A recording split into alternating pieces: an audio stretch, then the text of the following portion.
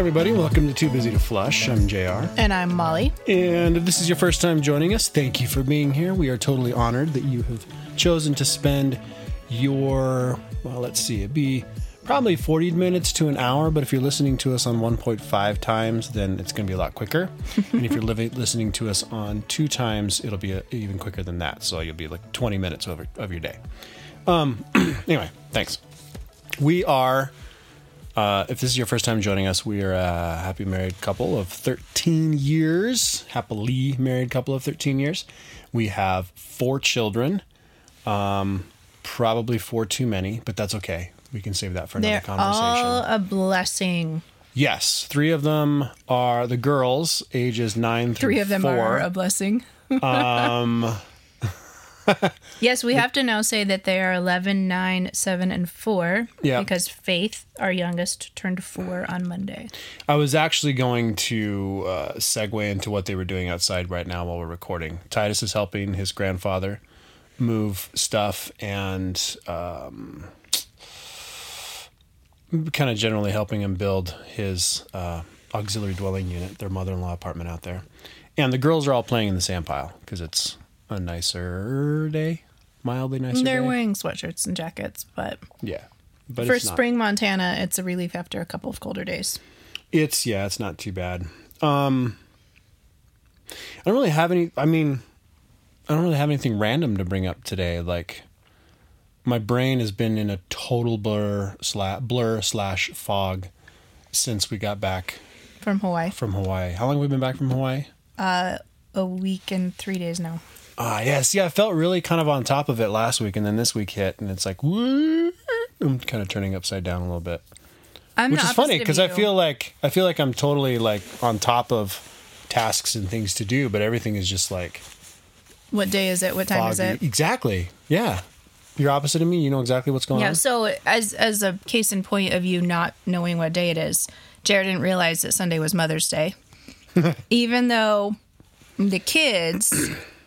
It's really fun, you guys, to have your kids. Last week I mentioned seeing them really appreciate getting to explore Hawaii and experiencing travel with kids at a level that's not just, I'm going to be exhausted because I'm going to do all this work and have crappy kids who are off of their schedule and not sleeping in hotel rooms, but everybody slept in hotel rooms and everybody was delightful.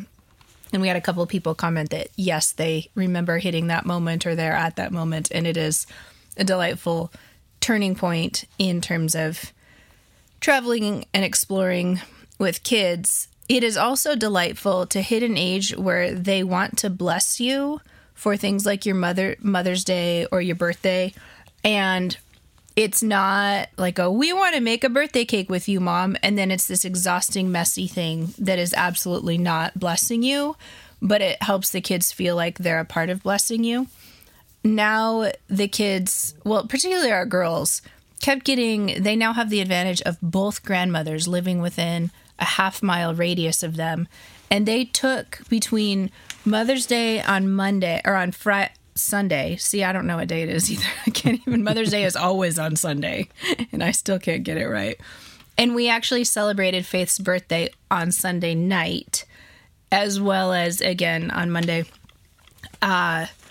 And so they got both grandmothers to take them shopping for both Mother's Day and Faith's birthday multiple times and came back with multiple rounds of, especially flowers for me, but other versions of presents. But despite all of this hullabaloo going on, JR didn't realize that it was Mother's Day. And when I had asked, which is funny because I knew exactly what she wanted. I had literally sent him the Amazon link for what I wanted for Mother's Day.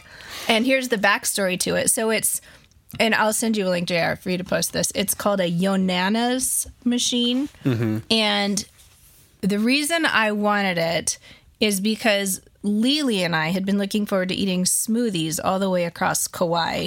And we really didn't eat as many smoothies or eat as much Hawaiian fruit as we had been hoping to. The girls did discover virgin daiquiris. They loved them. Yes, they had several a day poolside. And we also, one of the things that we discovered that was fun was uve ice cream, which is a Hawaiian purple sweet potato. Oh, man. And they turned it into this. Do they pronounce the B's like V's? I don't know, actually. Because it's UBE. UVE. It was UBE? I think it was UBE. Huh. So interesting, JR. I took the girls to Baskin Robbins last night while you were at the concert with Titus and your dad. And Baskin Robbins had a ube coconut ice cream option, this bright purple ice cream at Baskin Robbins in Billings, Montana. But so that was fun. But this Yonanas machine, ube with B. With a B, okay. Mm-hmm. There you go, UBE. It's a purple sweet potato. Kind of reminded me. There is also a ube, UBAE, bake shop located in Honolulu, but that's not what we're talking about. No. It kind of reminds me of Asian, like, sweet rice and sweet bean desserts, none of which, I might be hurting someone's feelings here, but none of which I really love. But anyway, when I was in high school and in college and did a lot of mission trips to Guatemala, there was a chain there called Yogenfruz. And it was a little bit like a modern day, Cold Stone. Only they had this machine and you would just choose your fruit varieties, which is how I best learned how to say fruit varieties in Spanish. And you choose your fruit varieties, and then they would just take this little cup of plain vanilla frozen yogurt and stick it in this machine along with a scoop of whatever frozen fruit you've figured out. And then they would turn it on and pull this lever down, and they would come out mashed together in a soft serve frozen yogurt. And it was literally just frozen yogurt with fresh fruit made to mix right in front of you. The Yonanas machine isn't quite as cool, but you put frozen fruit down a chute and it comes out as slightly chunky, Lily and I discovered yesterday, but basically sorbet, just frozen fruit puree sorbet. Do you plug it in? Yeah, you plug it in. Yeah, and it's kind of like a juicer. It's got a cone with blades on it. All right, first of all, before I continue on that thought, I forgot to reintroduce. So if you're now 7 minutes in, in elapsed time, or actual time. No, actual time would be like 2.5 or 3 minutes. If you're like 4.5 minutes in because you're listening to us on 1.5 times speed, we don't plan our shows. We usually talk about something substantive with every show, and I know I have something here that for the first time ever I'm bringing content to the table. But we always talk about, but we never plan or rehearse. We have a lot of conversations like this that are just completely what we end up talking about with you guys, because we hadn't talked about this yet this week. JR has not seen this in action. I like to think of our unplanned shows as an act of hospitality. We are inviting people virtually into our little room in our basement to have a casual chatty conversation. And I'm drinking but never mind, I'm not going to do my tea referral. Okay, so so the Yonanas machine. Right, pause. So, Yonanas machine. So as I was looking, I knew I couldn't find the link that you'd originally sent me back when we were in like Hawaii or whatever. So I was trying to find the link to this particular device. What makes this device different than a blender or a juicer? Because I feel like when I was looking for things, I either got blenders or juicers. Or ice cream makers. One of the three. They all kind of seem to do a little bit of the same thing. So a juicer uses raw, not frozen fruit, fresh fruit. And gives you juice. This is whole fruit. So it's the closest thing to it would be a smoothie. But a blender will not blend pure frozen solid fruit. It has to have soft things. It has to have soft things mixed in. Like if you're making a margarita, you have to have a certain amount of liquid for the blender to like gain traction and actually blend things. And so when you're making a smoothie, there's actually a science to how you're supposed to layer the ingredients of a smoothie, and you start with the things that will blend the most easily. So you start with your layer of yogurt, and then you do the things like the fresh banana, and then you do your frozen fruit, and then your spinach on top. Because if you start with your spinach on the bottom, the blade's just going to whip around, and the spinach is going to stay suspended above everything else. And if you start with a frozen fruit, the blade is going to really have trouble diving into it. So how do they do like the Will It Blend videos where they're like throwing like cell phones and things? I don't watch stupid YouTube stuff like that. She watches stupid Instagram scroll. That's true. I saw Eric Erickson posted this meme today. He was like, I don't watch TikTok videos. I watch 2-week-old TikTok videos as Instagram reels like a real adult. And I was like, I feel seen and a little attacked speaking here. of being on your phone, last night I had the great pleasure of, and I know there's going to be various levels of how Christian is this. Enthusiasm about this too. For some of our listeners. But I had the great pleasure of taking my son to his first rock concert. And there was a band called Hailstorm, which I could care less about, to be totally honest. Never really listened to them. Didn't even realize there was such a big thing, but they were the headlining band. And who opened for them were 3 bands I actually did really want to see. Blackstone Cherry, Mammoth, WVH, Wolfgang Van Halen, and Stone Temple Pilots. So Titus is a big, like last summer, Titus and I listened to the new Mammoth record over and over and over and over and over again. It's a great record. But I just want to say there's a lot of people at the concert last night who spent the entire time scrolling on their phones. Really? Really.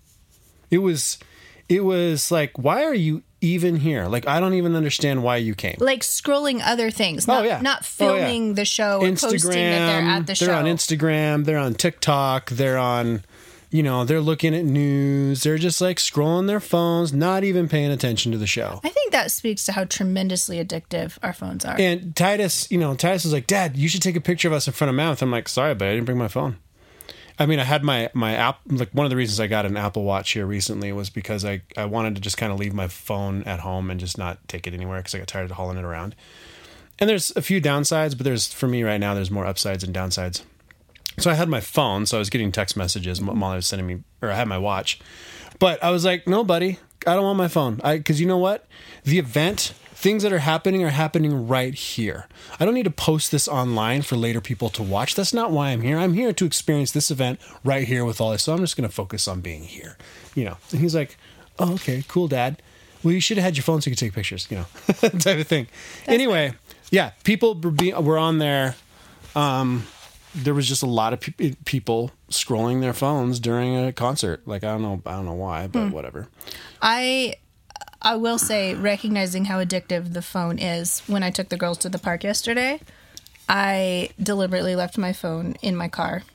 And then they wanted me to film them in slow-mo, jumping off the top of this climbing wall. So I had to go all the way back out to my car, grab my phone. And, I mean, I'm number one culprit here. I mean, as long as I had my phone, I was like, well, I'll post this on Instagram and then send it to Jer and then just sit here. And I had to go back out. And I caught myself. I had to go back out, put my phone back in my car, and then we stayed for 20 minutes longer than I wanted to because I wasn't keeping track of time. But did you have the moment where you look around and notice that everybody that has a kid there is on their phone? Actually, there were only other 2. It was late enough in the evening and kind of a cool evening that there weren't a lot of other parents there. There was one parent sitting in his truck smoking a cigarette and undoubtedly scrolling his phone. The smell of the smoke bothered me more than him being on his phone. And then the other mom there had kids who were so little they needed active monitoring.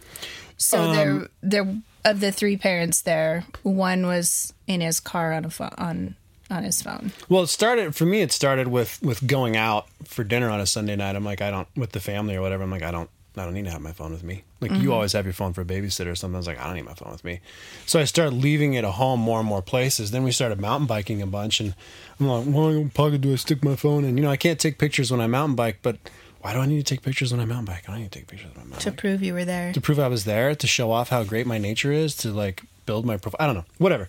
So, right. Eric Erickson posted that thing. And was that all you were going to comment about? Yeah, but I feel like we're way off track from where we were going. I was talking about the Yonanas machine, and then you were talking about something else.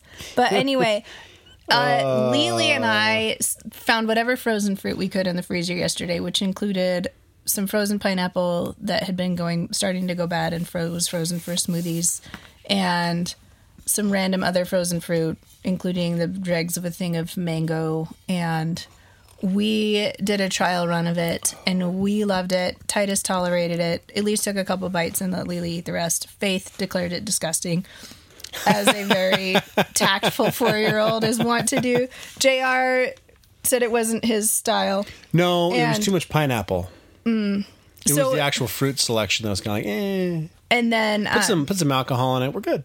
well, so the base for Sort of. most of the recipes is actually banana, because that makes it really creamy, and then other flavors can fill in over it.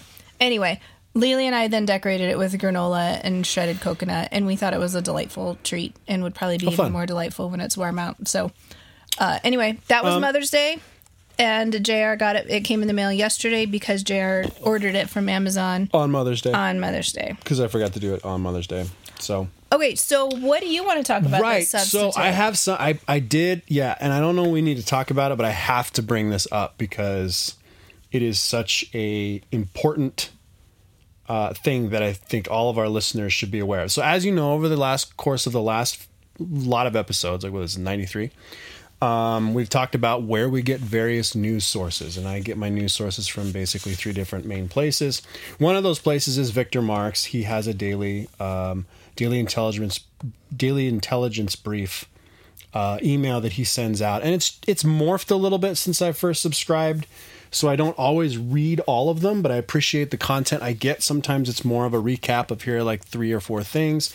Sometimes it's discussions on sexual predators, and highlighting. That's their ministry. They spend a lot of time highlighting that. And then other times there's discussions on leadership and canines and all sorts of interesting things. So anyway, I got one on, when was this? This was yesterday's. I got one from yesterday, and they it was not in the subject line. They were highlighting another main story, but they had a second story.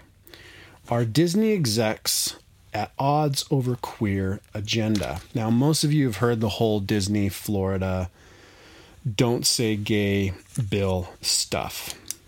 But there's a bunch of new information in here that I did not know, and I'm going to read it to you now. So, and I quote, "One of the most recent Disney controversies involves a same-sex kiss that was initially cut from the soon-to-be-released Pixar film Lightyear.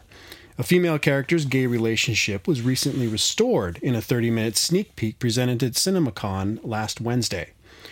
Disney initially ordered Pixar to remove the controversial kiss from the film, according to USA Today. After it was reported by the Orlando Sentinel that Disney donated $200,000 to Republicans, Pixar reinstated the scene as a protest move.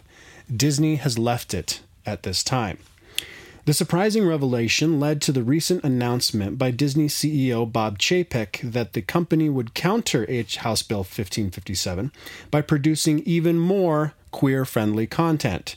Chapek also announced a pause on political donations and an increase in support for LGBTQ advocacy groups.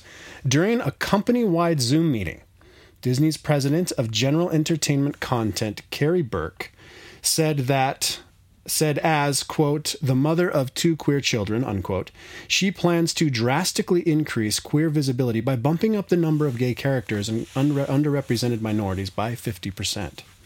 Burke acknowledged that in the past, Disney has incorporated, quote, many, many, many LGBTQIA characters, unquote, but she pointed to the lack of gay characters in lead roles as problematic.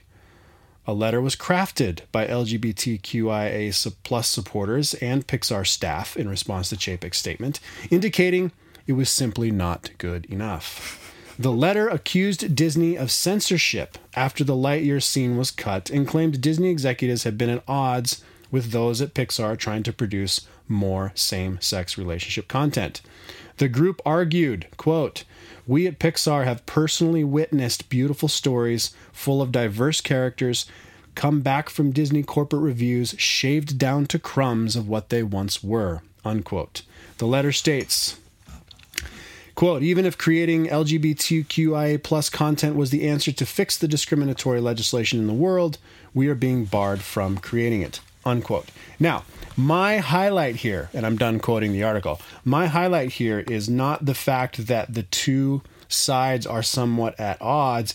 It's that they are actively, both sides are actively promoting and working towards undermining the traditional family and traditional marriage. And there has been, a little bit further down, this was also important to note, quoting from the article, shockingly, Disney executive producer LaToya Ravenew also proudly admitted to having a, quote, not at all secret gay agenda, unquote, in leaked footage of the same meeting.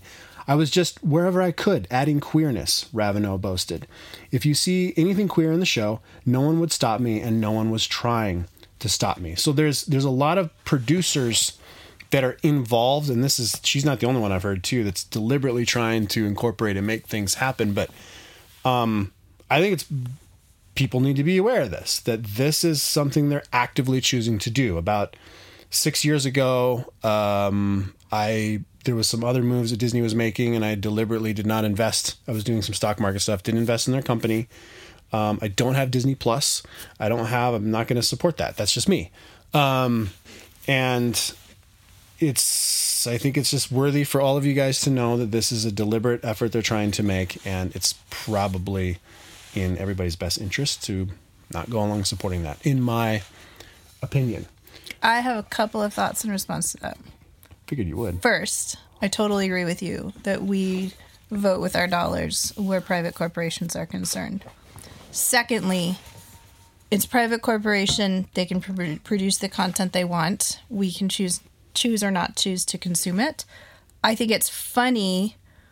My dad has this funny joke that he says that he calls the golden rule, which is he who has the gold makes the rules. Mm-hmm. And he would use it at talking as an employer, that he signs on the front of the check. You sign on. My dad was a small business owner for years, and every now and then he would have employees who either thought they should be able to do whatever they wanted with their time, or thought my dad should be running things differently, and he would hear them out sometimes, probably, and say, you know what, I'm the owner of the company. The success and failure of this company rides on me, as well as I get to, because I'm the owner, I get the final say here. And if I don't like how you're spending your time, then you can go spend your time somewhere else. I think it's funny that the Pixar employees are griping at Disney writ large. You're an employee. If they want to change, if the higher ups want to change how they do things, that's the nature of being an employee. That's the nature of submitting. But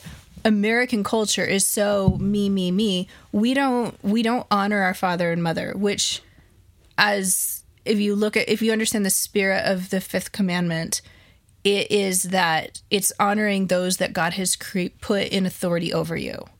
And so undermining, it's not ironic. It's actually very much in tune with their goal to undermine the family, is they're also undermining authority and respect for authority in general in their company. It's just ironic that they're the ones doing it. But this push towards anarchy in our culture is at every level. Has the Daily Intelligence Brief talked about DeSantis's response to that at all? No. So are you aware of DeSantis's response to this? Mostly, yes. So they've lost the ability to basically have their own police and do their own zoning, which they used to basically do their own policing, do their own zoning. And he's like, look, you're not autonomous anymore. You want to violate state law? You're now subject to state law in all of our zoning regulations, in all of our, you're going to have to file for building permits. You're going to have to, have us determine how you get to do security and policing within your parks and things. And also, oh, by the way, all of these tax cuts and benefits that you've gotten, zoop. You want to play hardball? You want to screw with legislature or, all the, the Don't Say Gay bill? Okay, here you go. Oh, I remember too. One of the reasons why I could invest all with the ESPN stuff, all of that stuff kind of went down, and same thing. Like there's been a long-term push to go this direction. Yeah. Sorry, go ahead. I would love to hear. So going along with that, I would love to hear from people where you are shopping, because I don't know if you know this, Jared, but for Pride Month, Target is debuting chest binders and packing underwear. Do you know what packing underwear are? It's when you pack up your junk.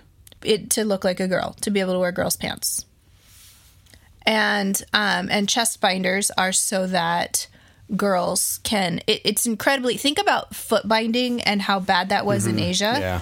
Like you're doing that to the growing bones in your chest. It's not just this innocuous, I want to look flat chested like I'm wearing a sports bra. It's actually doing physical harm to people to encourage them to bind to girls, to encourage them at this critical stage in development to bind their chests. And so Target is debuting this stuff for Pride Month this next month.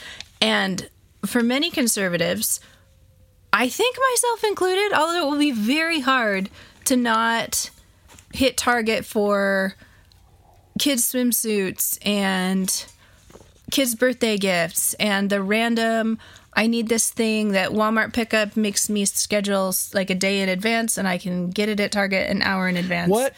What was the list? There was a list published of all of the private companies that were promoting... They were... something. Do you remember what the something was? What was it? Was it abortion? I don't remember. It was something along these lines. Texas abortion bill? I can't along remember. these lines. But yes. I can't remember, but they published a list. And it was almost impossible to get around it. I went through the list, looking at who was actively pushing for this particular piece of immoral legislation, right? We're going to push very distinctly non-Christian ideals. And I'm not going to, that's another conversation. But I looked through the list and it was pretty much impossible to conduct life if you wanted to choose not to spend your money at these particular businesses. Because like Amazon, Target, Old Navy. If we actually polled, if the Christians in America actually voted with their dollars, if we actually did that, there would be a significant enough impact in some areas. Like there's a lot of global commerce now, so I think a lot of global stuff will bolster and keep companies going, but it would still hurt the bottom line. And I think Netflix saw a little bit of that. Netflix and Disney are both experiencing that. Right, they are very much experiencing. Can that. I add something about Netflix? They're now they're going to start debuting ads because they need to boost their revenue. Yeah. So anyway, I looked at this list, and particularly, there was a particular emphasis on some like clothing retail, like Targets, but there was also a lot of emphasis on technology. I think Apple was firmly entrenched in that. Like, if I really wanted to like not vote with my dollars, I would get rid of all my Apple products. I'm not. Probably Microsoft. Microsoft Google. was in there. Dell was in there. Google was in there. IBM was in there. Like, I couldn't find Hewlett Packard. I couldn't find a company, a computer company that wasn't involved in this unless they were overseas. So you're like, well, then I don't want to shop over, the whole Buy American thing. But I'd be interested in hearing people's opinions on this issue too. The other one that I'm interested in people's input on is the children's entertainment world. Because how do we, ads on YouTube sometimes are egregious. So I don't like to turn my kids loose even with YouTube. Amazon has now said that they'll pay for abortions for women if they need to cross state lines to do it, which is like, as some people have pointed out, if Roe v. Wade is indeed overturned and it goes to the state and some states outlaw abortion, Amazon will pay up to $3,000 or $4,000 for a woman to cross state lines to get an abortion. You realize that still saves them a pile of money versus you taking maternity leave and how much it's going to cost them. It's not. I'm just saying, like, they're virtue signaling for one thing. For another thing, they're using women. Women continue to be the victims of this sexual revolution that we've been indoctrinated to think has been empowering to us. This virtue signaling is still bad for women. So Netflix we will not have soon. We'll probably have Amazon Prime for a while yet. We don't have Netflix. We don't anymore. We don't anymore. I mean, your parents have it, but your parents are ditching it too. Yeah, that's what I mean. We're not going to be able to watch Netflix through my parents anymore. But there's a bunch of other even smaller streaming outlets. Like I said, we don't have Disney Plus.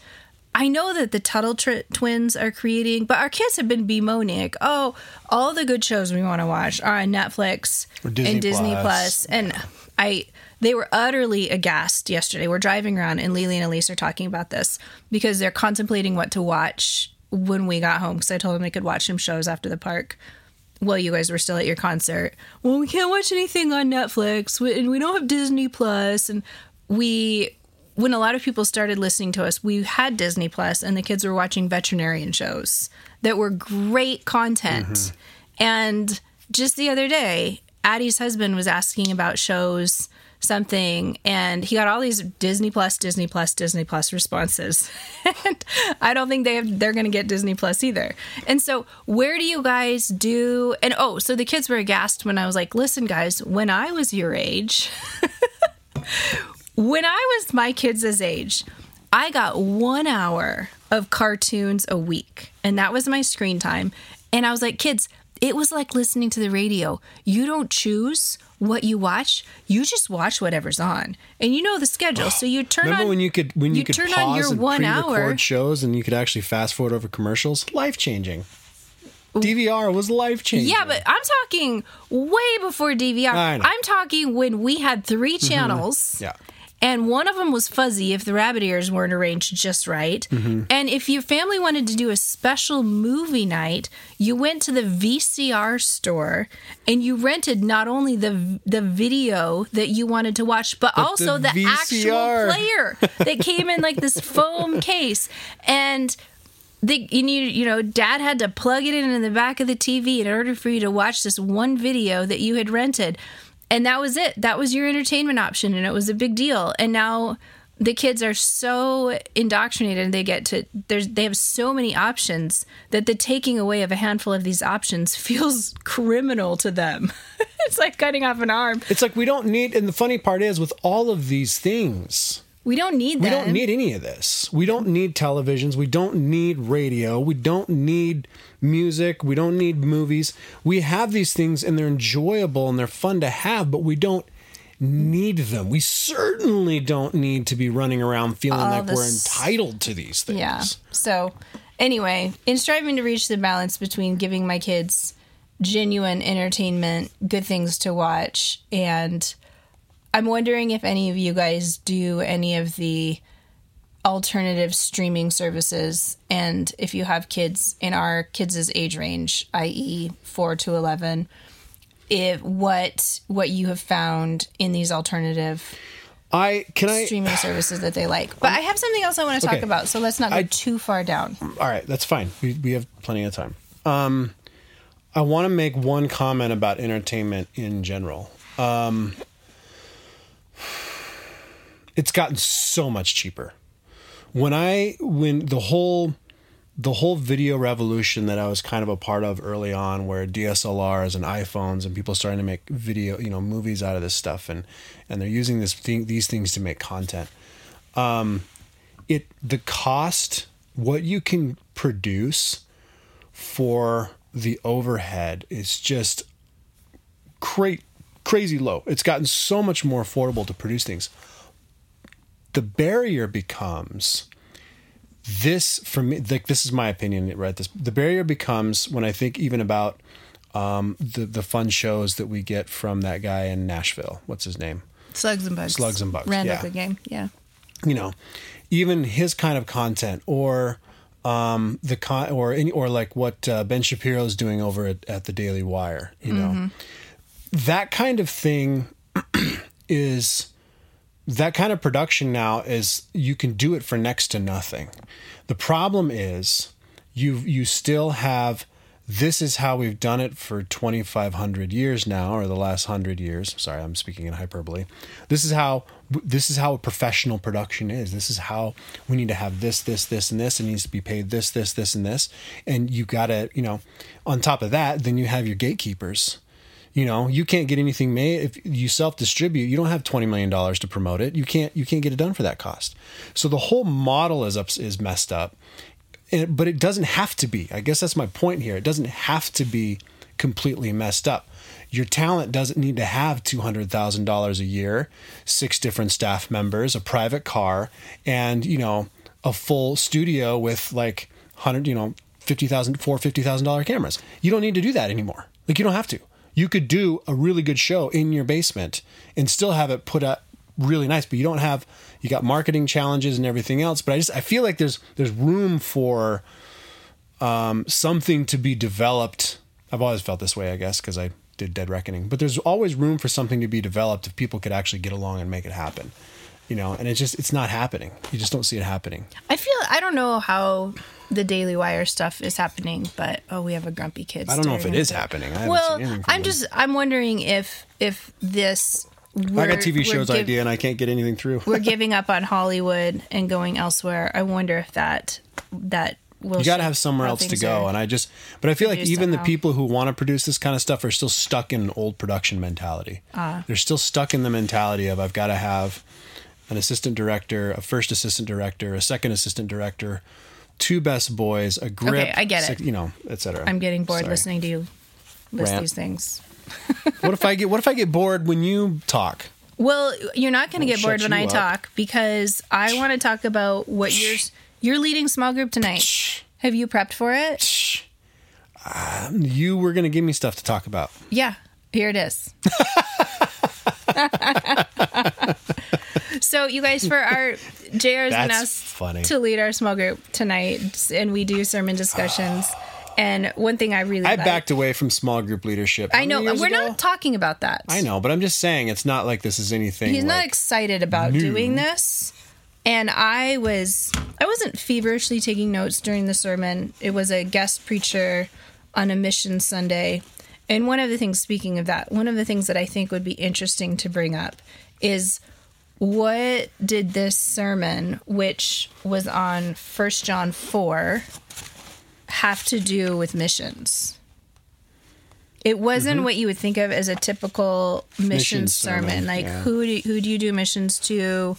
What do you, and part of that, I think, was because the preacher is our local church planter, specifically to Indian peoples, Native American peoples, and so he's not sent, so to speak, halfway across the world, and he's a quarter Chippewa, I think. So he's not sent necessarily to people who look way different than he does.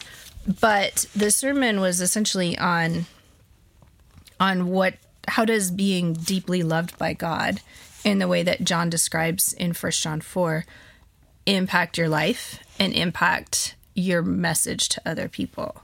So I think a very interesting opening question for the adults would be, how is this a mission sermon? And not in an antagonistic way, but in a how did you hear this as the Mission Sunday sermon, and what piqued your interest as being particularly missional, so to speak, about a sermon? For those of you guys, God's love. Yes. I also realize that those of you who are now listening are like, what sermon are you talking about? I'll include a link to the show notes I'll include a link to the sermon in the show notes in case you want to go back and listen to that for more fully well-rounded. Or, I mean, truthfully, just go read 1 John 4. Because the sermon I'll include a link to 1 John 4. If you don't happen to own a Bible and you're not a typical American with a stack of 6 different commentary Bibles and I don't think that's typical American. I think that's typical you. Typical reformer nerd. I would almost be... Any Christian household in America has multiple Bibles. You mentioned commentaries. I'm going to agree with multiple Bibles. I didn't mean commentaries. I meant like study Bibles. Bibles with commentaries built into the bottom notes. Yeah. Because we give them as gifts. Right. Graduation gifts. Who's graduating? I'm just saying. You didn't get a Bible for your graduation gift? I actually got a paperback, like a Gideon Bible, when I graduated from high school from somebody, and somebody pulled it out of the hotel and thought, I'm going to keep this for a gift later on. Okay, so for the kids discussion, because we always start with a kids discussion, there were two ways that I thought you could go. One would be one of my absolute favorite, probably one of my favorite verses writ large, is 1 John 4 what? 7 and 8. No, I'm embarrassed. Let us love one another. No, I'm embarrassed. For love is of God, and everyone that loveth is born of God, and knoweth God. He that loveth not, knoweth not God, for God is love. Name that God group. is love. Who is it? Psalty, the singing songbook. Is it really? Yeah. Oh.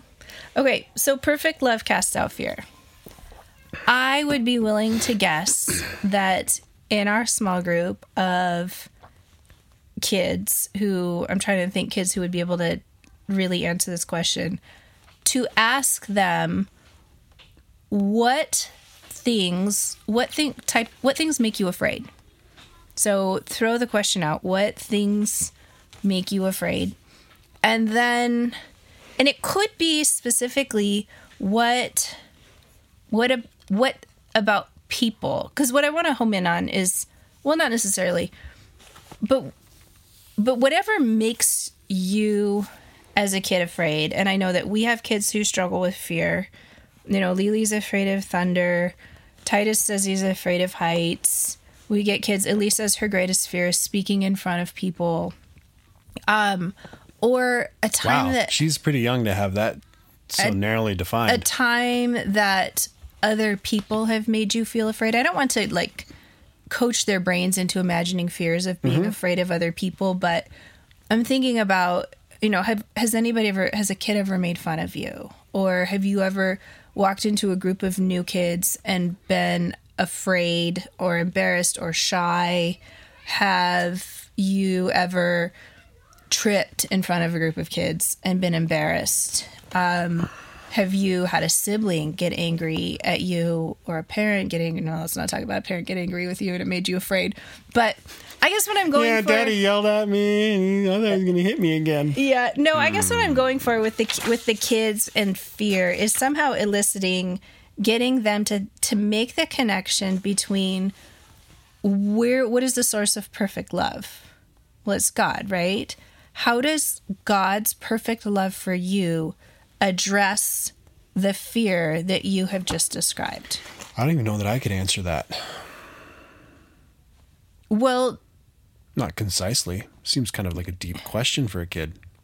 I don't know that it is too deep for kids. I have these conversations. Maybe it's because I'm doing all the talking and they're doing all the listening. But I have these conversations. Quote, conversations, unquote. Scare quotes. Fine, it's a monologue. A lecture. It's mom to kid. It's totally a lecture. No, I think our kids have the capacity to process, because I'm particularly thinking about Lily and her fear of thunder, and she went through a season where she was writing Bible verses about God loving her on index cards and taping them to the wall next to her bed. And what I guess what I want them to think about is we sing Jesus Loves Me to our kids every night. What does Jesus loves me? John says perfect love casts out fear. Jesus loves me. What does that have to do with when I am afraid? I get elsewhere, the Psalms say, when I'm afraid, I will put my trust in you. Why do I trust you? Because you love me, and because you love me with perfect love. Because you are good, and because you are all-powerful. So when I think about Lily and the thunder, you have an all-powerful God who is the God of the thunder and the storms and the hurricanes and the tornadoes that frighten you. He's more powerful than those, and he loves you, and he's taking care of you. But see, right, perfect love doesn't equal power, doesn't equal control over the terrible thing. But the source of the perfect love does. The source of the perfect love, but what, I guess kind of where my head's at anyway, is what are the ramifications of an imperfect love? What are the ramifications of a God who's not fully God coming down and dying on the cross, not completely in love with us? what does it look like? Why would we introduce that to the kids? Because We're not, but true. I know it's not true, but that's where my head, in order to understand how perfect love affects your fear, so, you have to, like, you kind of have to, I anyway think about, well, what's it mean when it's not a perfect love? How does that affect my fear? It makes you more afraid. The contrast. Yeah, but why? Because if you have a God who is not love, this is the Muslim God, right? Allah. Mm-hmm. He is all powerful. He is not all love. You never know where you stand with him. He could use his power for you. He could use his power against you. He's whimsical. It depends on how he feels towards you. The God of perfect love, regardless of what you do, regardless of how you are feeling on any given day, because only he is perfect love. And he demonstrates his love in that while we were still sinners, Christ died for us. And we're not earning that perfect love. We are given perfect love. Yes, and I think that's where you have to go with it with kids, because when it comes to fear, the reason we don't have to be afraid is because that love is so perfect that it doesn't matter what happens externally to us. I think that's truthfully the brilliance of the Jesus Storybook Bible, and why I have loved using it with the kids so much, is because I don't think every chapter, I would say probably every other chapter, she references God's never stopping, never breaking, never ending. Now I can't remember it. I haven't read it for a while. Never stopping, unbreaking. Always and forever love. And she talks about it. She doesn't glaze over she doesn't highlight the brokenness, but in all of these stories with broken characters who are not Jesus, who are not the one that we're waiting for, but God continues to love and pursue his people with his never stopping, never breaking. Always and forever love. Always and forever love. And never giving up. That's in there too. And so God is pursuing people who are running away from him, like the prodigal son. And he's pursuing people like David, who are murderers. And I talked about David in Psalm 53 with the kids a couple mornings ago at breakfast. And, they know that David murdered someone in order to take his wife. They don't have to know all the details of adultery, but they know that David did that, and they know that God pursued him in love regardless. And they know that that's the type of perfect love that continues to pursue them. And so if you have done something wrong, your tendency is to want to hide, to run away from the person who's addressing you. We have this with our kids. They either clam up, they literally cover their faces, or they run away if we want to talk about their sin with them. But we're trying to imitate the Father's perfect love toward them. So we bring up our sin with each other all the time. We're constantly pointing. Not perfect love. Sorry. No. Okay. So the other way you could address this with the kids, the other kind of approach into 1 John 4 with the kids, and I feel like this would be more esoteric. Okay. Is to ask them if they have ever had people not like them, or if they have struggled to like somebody else, without naming names. Have you ever had somebody not like you? Not a sibling, but like more persistent, like somebody in a class that you've had. Or have you ever struggled to like or be kind to somebody else? And then draw out, how has that made you feel? And then obviously the kids are these are church kids, how are you supposed to treat them? Love them like Jesus loves them, right? But then draw out, like, how do we love people? I feel like the first question, though, too, would just be equally applicable for adults. How many times have you walked around? How many times have you had conversations or known that adults in your world are actually actively asking the question of how God's perfect love engages with our whatever my fear is? So never. That's actually, people don't think that deep. I think that question is very relevant in our current cultural moment, which, if you're not listening to this in real time, this is last week when we were recorded, we were several hours out, I think, from the Supreme Court leak of the Dobbs decision, which is the potential to overturn Roe v. Wade. And so now we're a week in to just, I literally could have talked for an hour on this. Not because I spend so much time reading angry people on social media, but because I've been trying to process what, there's a ton of stuff going on, but I read a description of how American culture has shifted in the last 10 years or so to where Christianity, if you look at up until almost 2000, even after 2000, a politician used religion to show what a good person they were, whether or not they were actually a Christian. You went to church, you made friends with pastors, you attended the National Prayer Breakfast. Being seen as a Christian was an asset politically. And then there was a period of 10 to 15 years where being a Christian was like a quirky, you do you in private, neutral thing. And now being a Christian in public, in most spheres, is seen as a negative thing. It's a cause for being attacked. It's a cause for don't drag your personal values in and impose them on everyone else. And Christianity is now writ large seen as negative in our culture.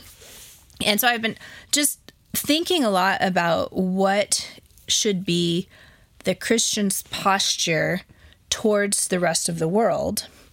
And, you know, Old Testament Israel versus the rest of the world, and then the prophets, and this prophecy that people who were not God's people would stream into Israel and life-giving water is going to flow out of Jerusalem and out of the temple to the whole world. And we see that being fulfilled in Christ, but then particularly 1st and 2nd Peter to me are very relevant in thinking about how they're Christian as an alien and as a kingdom of priests in a hostile world interacts with that world.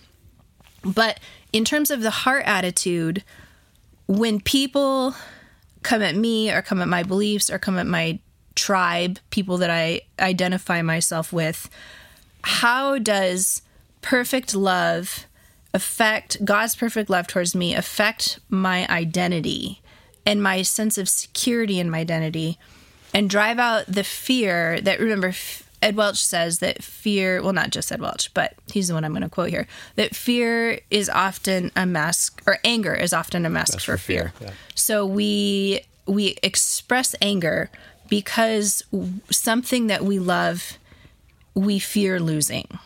And fearful people are often angry people.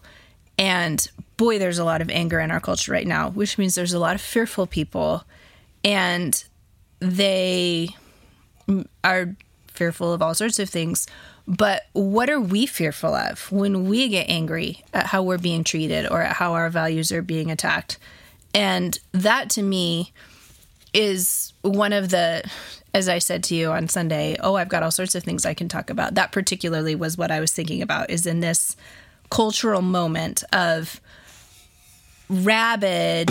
So when I've seen abortion discussed on social media before, there's a tone change this time around in the frenzy and the frothing at the mouth, if you will, of pro-abortion people that has reached a crescendo that I personally think is a new high, a new low. Well, I think our cultural moment is also being built off of the back of 2019 and 2020 with riots and COVID. Oh, and absolutely. Rampant anarchy.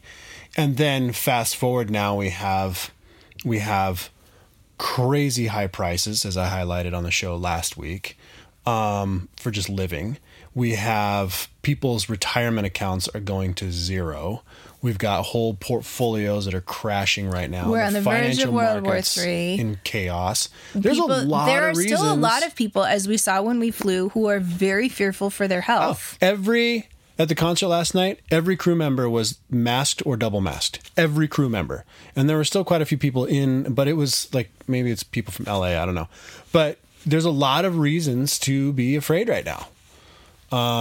And there's a lot of reasons even more reasons to remember why we don't need to be afraid, or why we shouldn't be afraid. And then the missional part of the sermon, how do we, in love, move toward other people and offer this, as he said, this intimate sense of being loved that's not just God knows who you are, but this intimate sense of being loved by someone perfectly and completely, despite yourself. Wherever we feel called, or however we feel called to move into the world, our motivation and our message is people really need to know this love to meet the fears that they have at this moment, whether they think they need it or not. They really do. And we can pause and root ourselves in this perfect love before we go anywhere else. Mm-hmm. Cool. Well, I like it. If you guys want to know where to give us feedback, you can do so in a variety of channels. Probably the most interesting and most enjoyable and engaging channel would be our Telegram group. We have a private Telegram group that consists of, 30, 40 peeps. And they're all super fun. Conversations range all over the place. But this is where we're going to get probably the most feedback on the show. And then you can interact with other people's feedback. It's a big, giant private chat room. I will include a link to the group in the show notes. And it's on an app called Telegram.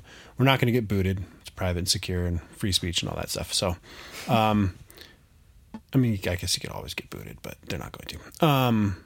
I'll include a link in the show notes, and then I'll also include links to the Yonanas item dessert thing. And because I'll include my normal links, free crypto. Now's a great time to get it because it's so low, you guys.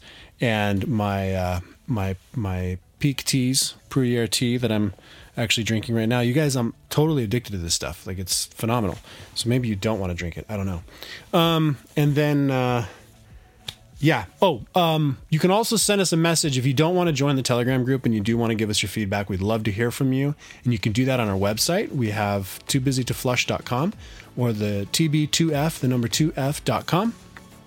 Scroll down and you'll find a postcard feature, and you can fill out that postcard and shoot it to us. You can also send us an email at tb2f@pmpapamike.me. So those are 3 primary ways to get a hold of us. That said, we do try to do the show weekly, so we'll be here, Lord willing, next week, unless, God calls us home, even though our home's here on earth. Never liked that phrase, but hey, that's a whole nother issue. Or World War III happens and we lose internet. Sorry, I shouldn't laugh about things like that.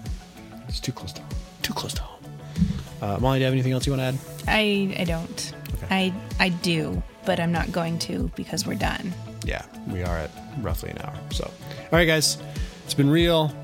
Thanks for joining us.